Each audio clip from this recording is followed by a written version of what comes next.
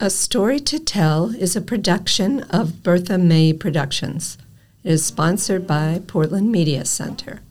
Hosted by Lesley MacVane. Music, Ain't Looking Back, by Richard Farrell.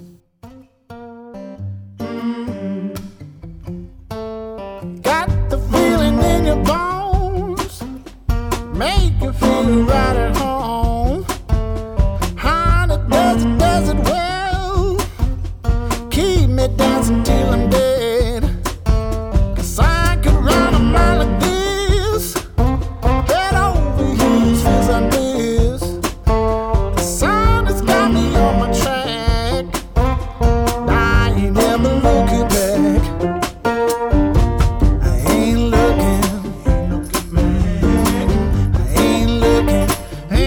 back. This is A Story to Tell, and I am your host, Lesley MacVane. With each podcast, I bring to you the stories of people who have a story to tell. Today, my guest is award-winning author Catherine Gentile. Catherine has written works of fiction as well as nonfiction. Her books include The Quiet Roar of a Hummingbird, which was a finalist in the Eric Hoffer Novel Award for Excellence in Independent Publishing, Small Lies, a collection of short stories, and most recently, Sunday's Orphan, set in the time of the Jim Crow era. Her nonfiction writing has appeared in Writer's Market, North Dakota Quarterly, Down East, and Maine Magazine. And she currently edits and publishes a monthly e-zine entitled Together with Alzheimer's. Welcome, Catherine.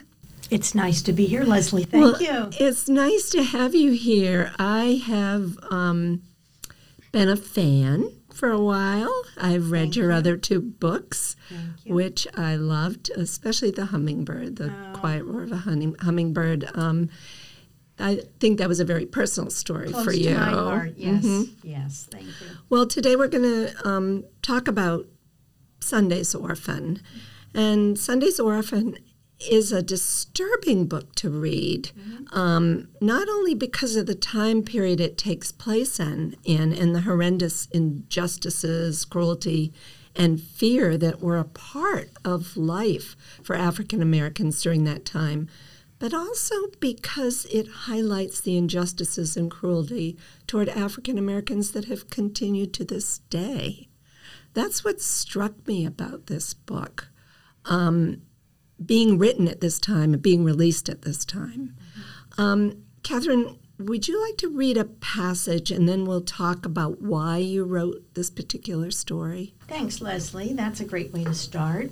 I'm going to read a little bit from chapter 4, but you need to know a few things before we get started. I'm going to introduce you to people, and I'm going to identify them as either Negroes or whites, because at this time, in 1930, that's how characters thought of themselves. And it's very important to understand that relative to the story, so we're putting it in context.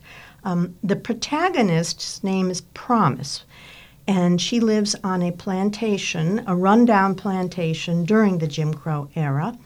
And in this reading, chapter 4, you're going to meet Fletch Hart, who is a brilliant young Negro man who's a dear friend of Promise, who is white. You'll also meet his mother, who is a revered Negro midwife, known as Mother Hart by the townsfolk, and Ma'am, M-A-M, by those who know her well. Mother Hart is a healer who delivers babies, black and white, to the women of Martinsville, black and white. So in this first selection that I'll read, Mother Hart has just learned that her adopted son, a young man named Trivet, has been arrested and is in jail. She and Fletch are on their way to find Trivet and to see to his release. Let me get started. Chapter 4. The faded yet insistent letters on the sign for the Martinsville Monitor reflected the town's atmosphere as Fletch drove through the business district. Next door, in the storefront window of Lat's Dry Goods, Propped against an off-center pyramid of Clabber Girl baking powder, a new misspelled poster beckoned special sale, Wits Only, WHITS. Across the street, a notice at Citizens Savings Bank overshadowed the dubious enticement in Mr. Latt's window.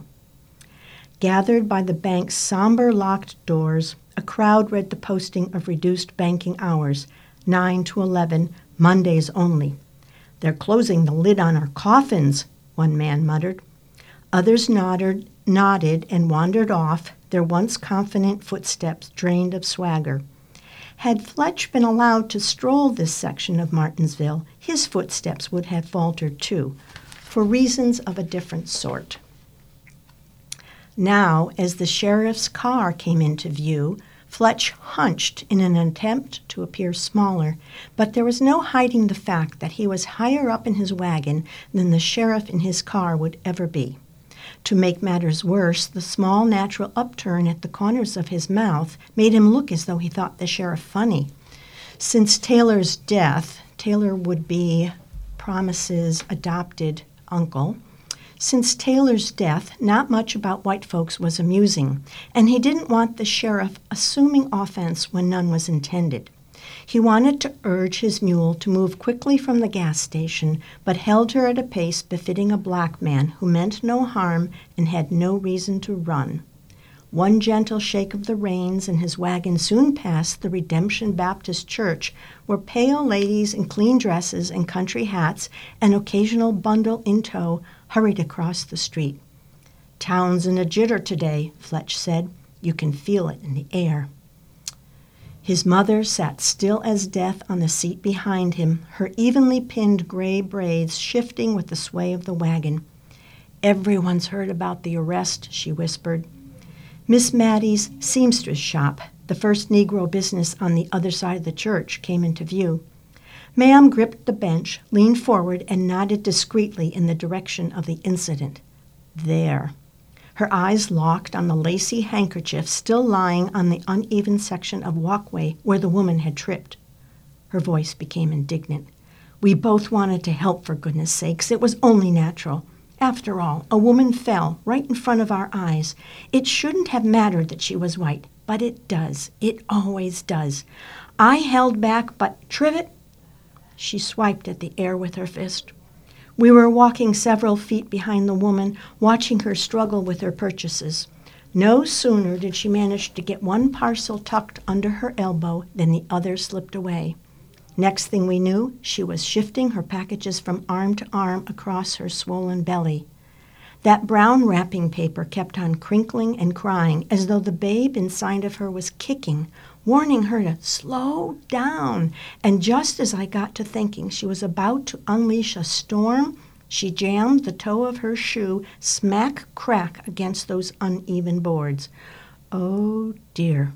Ma'am clasped her cheeks as though Trivet and the woman were right there on the ground in front of Fletch's wagon. All poor Trivet had to hear was "my baby," what with his Lisbeth being in the same way, and the next thing I knew, there he was, one gentle brown hand steadying the woman and the other helping her up. She was leaning on him and thanking him, telling him she didn't know what she would have done without him. That's when another white woman came along and started beating him off as though he'd been doing the pregnant woman an injustice. By now, Ma'am's hands, folded one atop the other, shook. Fletch rested his hand on hers, brought them to stillness. She trembled with a silent sob, the same hideous sound she'd made the night the men had dragged his father away, then caught herself and sat upright. They'd never have arrested Trivet if Taylor were alive. Folks like us don't belong in Martinsville anymore. Ma'am studied his face. "What are you saying, son? You're not leaving now, are you?" "Too many bad things are happening." "You in some trouble I should know about?" "With Trivet in jail, we're all in trouble. More than you know." Wow. You paint such a vivid picture of life in that community at that time. I got shivers, you know. especially, when she fell and he didn't even think, he just did it. It was the goodness in him He was just that a good responded without any thought to what that might mean for him in a public place to be approaching a white woman. Correct. Yeah. Beautifully done. Thank you. It just really, the handkerchief, everything, the sign on the window, I had a feel for, the people and the woman coming in anger at him. Tell me why you chose to tell a story set in rural Georgia at this particular time during the Jim Crow days. Well, let's start with why I chose Georgia. Mm-hmm. People come up to Maine and they vacation here and they write stories about it. They're taken with it. And I had the same experience having spent some time vacationing in Georgia. So I was taken with Georgia, and even when I went back to subsequent visits and visited friends living down south, I could still be taken with it again and again and again. Maybe it's just being someplace different, but it fascinated me. And the other thing that has fascinated me throughout my entire life is our preoccupation with race. I grew up in Hartford, Connecticut, and as a little girl, I would go into the public swimming pool and swim with kids who were black, and there was no big deal about it. I mean, we looked at each other like little kids do, and they'd say, "What's the matter with your skin? It's so white." And I'd say, "I don't know." And I would go home to my dad, who was an artist, and I'd say, "Why is their skin so dark?" And he would tell me about pigments, and that some people have more of one color, and I'd seen him mixing colors palettes for his paintings, so I understood that. It made complete sense. And it wasn't a matter of a person who had that pigmentation having a specific character as a human being. They were human beings. Mm-hmm. So I don't to this day fully understand it. I think part of my motivation in writing this book was to maybe try to gain an understanding. And for me, looking back at history always helps me put things in context. Mm-hmm. So a lot of things contributed to my fascination, and the Jim Crow era was just such a frightening time. I just needed for myself to go there mm-hmm. and to experience it. Right, and I think your dad's answer to your question was great. Yeah. My little granddaughter is African American. And her dad is, and her mother is biracial, mm-hmm. my daughter. And Penelope said to her mother, I don't know what they were talking about, but she says, "You're white, Mom. You know you're white." And she goes, "No, I'm not." She said, "Yes, you are." She said, "No, I'm not." And she said, "Well, Daddy's really dark, mm-hmm. and I'm really brown, and you're white." Mm-hmm. Too bad you didn't get what we have. And and she thinks I'm peach. But I love that. It's just she's looking at the pigment. Mm-hmm. She's not looking at mm-hmm. race. She's looking at and you look at white people, we're all different colors and shades. We are. But we can't do that. We don't do that. We make it about race. We've created something. We have. And now we're living with it. Yeah. So I guess, when did you start writing this book? And you tell me, what your interest was and why that time frame and why Georgia. But how did you start? What did you do? It started as a short story, a 10,000-word short story. So they actually it wasn't long enough to be a novella, and it wasn't short enough to be a true short story. So it was called a long story. Not very creative with their terms, but that's what it was called. And there was only one journal that I knew of that was interested in long stories, and it was called The Long Story. It was out of Lawrence, Massachusetts.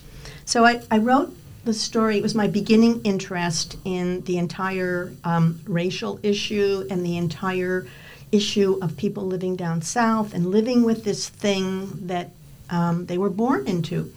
And I put together a short story. It was quite a bit different from Sunday's Orphan, and it was called Seduction.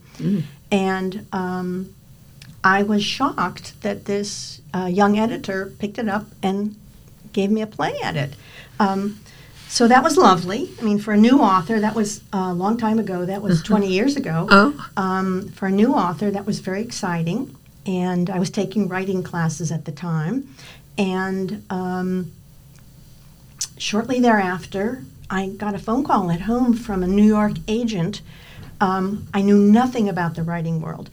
A New York agent who asked me if there was a novel that went with the story. And I said, no, but there will be. It's on its way. I'm going to work on it right now. And of course he knew, it'd be years before he heard from me again. But that's what got me thinking about, I kind of thought, oh, that's really silliness. And it just stuck with me. And after a while, I thought, I need to try this. So I don't think I expected to get into novel writing at that point in my writing career, but I just thought a door opened and I needed to go through it. Well, each chapter in the book begins with a little quote from the Reverend Taylor Crawford. Correct. I enjoyed that. It took me a while to go, oh, it's Taylor again and again, and it tells a lot about the man. But why did you choose to start that way with the chapters? Well, I have to go back a little bit, as with most things. The book was very organic, so as I found a need, I addressed it. It wasn't like I mapped it out and I had an idea of what was going to happen. I really didn't. And when I was working on the character of Promise, who is the protagonist, the young woman who becomes Sunday's orphan, I thought she was probably a little less capable than she is in the novel.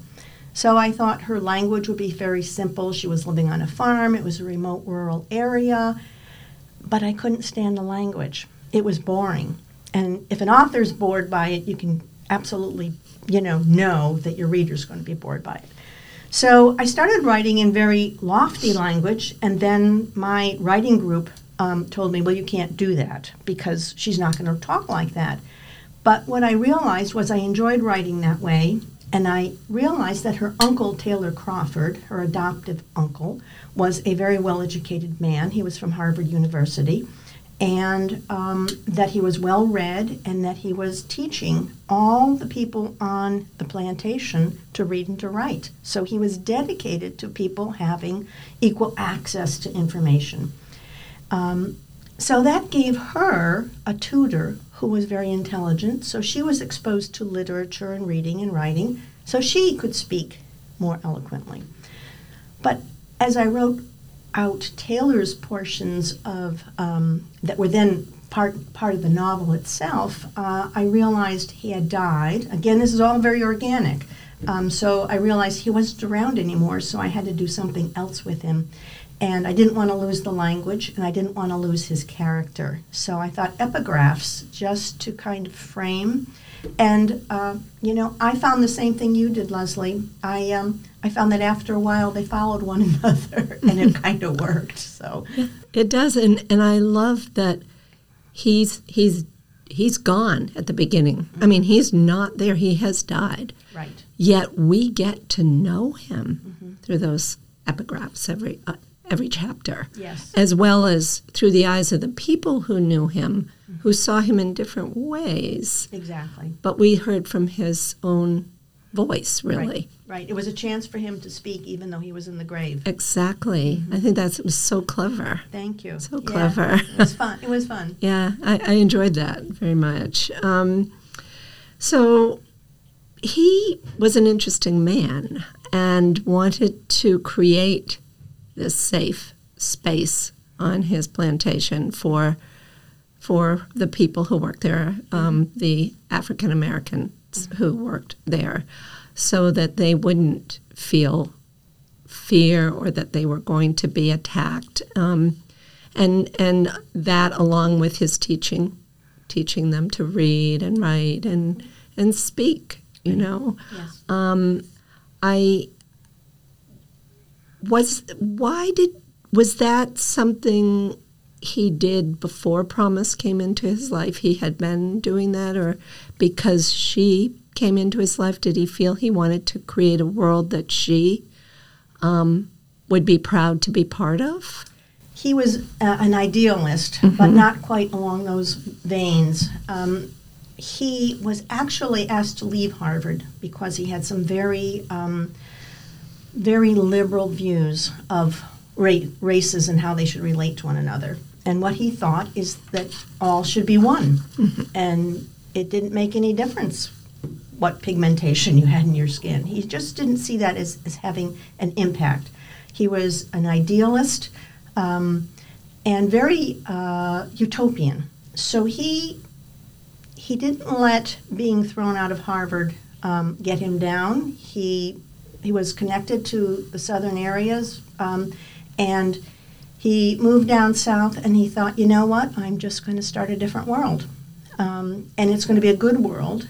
And maybe part of his thing was that he was going to show people up at Harvard that he could do it. And he did. He continued to have connections with people in Boston so that there were people who were writing about him and talking about him. So there was a very strong ego there. And that strong ego allowed people to live safely, as you have said, but it also got him in trouble, as egos will do. Yeah, and he and those people from the north did come and visit and see with their own eyes what he was doing there, and Promise embraced that part of him. Oh yes, very strongly. She kind of grew up not seeing a difference. Knowing, though, I mean, she was a smart woman. She knew there was a difference, that people were treated not equally. Right. But she really embraced his belief. She did, and he embraced the fact that she was a person and that she did not need to be confined to what the common notion of womanhood was at that time. So he taught her to use a rifle, he taught her to farm, he taught her to tame wild horses, to heal animals. She could do everything any man could do on the plantation. And she can read and write and think for herself. And he constantly goaded her to get information, conduct your own thought process, gather information, make observations, and then decide for yourself what's going on. And she did that. And I think he was wise because she was the one who was left to carry on. Yes. And she fought hard to be that person and carry on. I don't want to give things away. I know, it's hard to talk about. Yeah, but we see at the beginning, she is running the place. Yes, he's died and she now owns it. Right, but it is still the South, and the majority of the people in that area didn't feel the same way that Reverend Crawford did and Promise. Exactly. So we see what happens going forward from there. I know you were close to all your characters because you found them. They came to you. They came through you. But did you have one character in particular that you were very close to or felt really fond of? AC was a favorite of mine. ACEY is his name. And he kind of rescued me because writing about things that are miserable, people being treated unfairly and awful things happening to them, was hard. And I was doing a lot of research about it, and it wasn't an easy thing to sit with day in, day out. So I needed a little bit of levity. And I thought, this book needs levity. We need to get somebody in here who's going to raise things up a little bit. And AC was kind of a goofy guy. And I just became very fond of him. I mean, I was very sorry for him because he wound up in a lot of trouble. Mm-hmm. But nonetheless, there was a goodness to him. A sweetness, I think. He was a sweet little guy. Yeah. Exactly. That's what I felt. Yeah, I enjoyed him. Yeah. He saved me. Yeah. And Mother Heart was a heart. I mean, the name was perfect. You know, she was, she helped bring life into the community, as you said, black and white. That's right. She was the one they went to. Mm-hmm. And she delivered babies, and she healed people who were sick. So. And she kept people's secrets. She kept their secrets. She knew more about that community than anyone. Absolutely. Yeah. I found her very interesting. I enjoyed her immensely. Yeah. Yeah. And, I mean, the book just goes on, and you see all that comes of keeping secrets. And once those secrets start to be revealed and people learn how the whole town can be affected. Exactly. Wow. And was that your plan from the beginning, or did that just come along as you were writing? Again, it came along. It was very, I keep on using the word organic, but it grew from the bottom up. Mm-hmm. And as circumstances started to evolve, you know, when you're writing, it's not just sitting at a desk and having the pen in your hand or at the computer, however you write. But the mind is always working. And even when I would go to sleep at night, if there was a problem, I knew my mind would be working on it while I was sleeping. So 5 o'clock in the morning, 4 o'clock in the morning, I'd wake up and I'd think, aha, you didn't think of it that way. But the mind relaxes, and it allows you to look at things differently than you do during the day. And so I have to say that my sleeping mind helped me an awful lot. And yes, the more information I looked at differently, I could see different patterns, and I can see different problems, and that's where a lot of these different situations came from. Well, and you really were traveling the path with them. Yes. I mean, you were living each day with them and not knowing really, you know, what is going to happen? Mm-hmm. Where is this going to take me? Mm-hmm. And I love that journey that you were on with them. They weren't alone. Thank you. Yes. Yeah. So when do you write and where? Well, I have a very lovely office. We put an addition on the house, and so I got the room upstairs, and you know, the corner office kind of thing with all the windows. Well, I finally got my corner office, and it's a big room, and my computer is at my it's a standing computer situation, and the desk that I use is my dad's drafting desk, so that kind of ties that in, and it's an old-fashioned piece of furniture with the wrought iron. I don't know if you call it a semi-wheel, but you can raise it and lower it and move the top, so it worked well for my computer. And I look out the window a lot, and I guess I write every day, and I would usually write in the morning because that's when I was freshest and I had all these thoughts from the night before, from when I was dreaming or sleeping, whatever I was doing. And but there were some days where I just couldn't stand being inside, and I'd go outside my garden. And at first I felt kind of guilty because I was leaving the characters behind, and, I really ought to be working, etc. But I found that releasing whatever tension was in my body and being out in the fresh air helped a whole lot. Mm-hmm. And I could go in and have, again, new ideas, different perspectives. And, my hands were in the dirt, and I was planting flowers and planting vegetables and taking the weeds out. But again, my mind was thinking about what's going on in the story. Yeah. And it's just a relaxing type of creative activity. Mm-hmm. So I don't feel guilty anymore about leaving the desk. You shouldn't. I mean, I think you're right. It's like any relationship. Yes. You need a little break now and then. Yes. Maybe it's going out into the garden. Maybe it's going on a trip around the world. Exactly. But you need that to get a different perspective and to refresh Exactly. what your relationship is. And you had a lot of people you were in relationship with in this We had a book. lot of people going. A lot of people. Yes, it's quite true. So what are you working on now? Well, I have another book that's a historical fiction.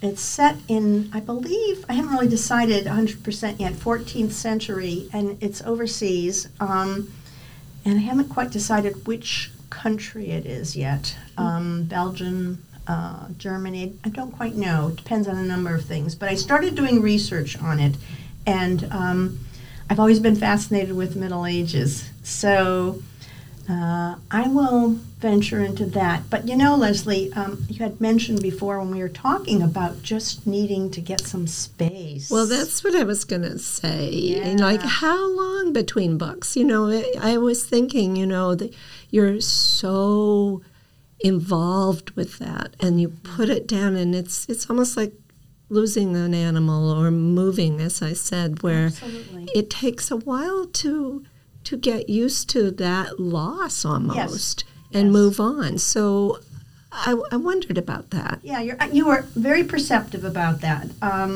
Finishing the book and having it published and now working through all the post-publication excitement is lovely.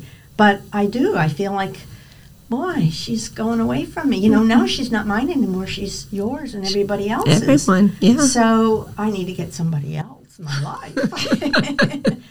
but you're right. I'm not really ready to sit down and do it yet. And I'm hoping that I haven't lost my discipline. But, you know, that always frightens me, like, oh, you're going to lose your mojo kind of thing.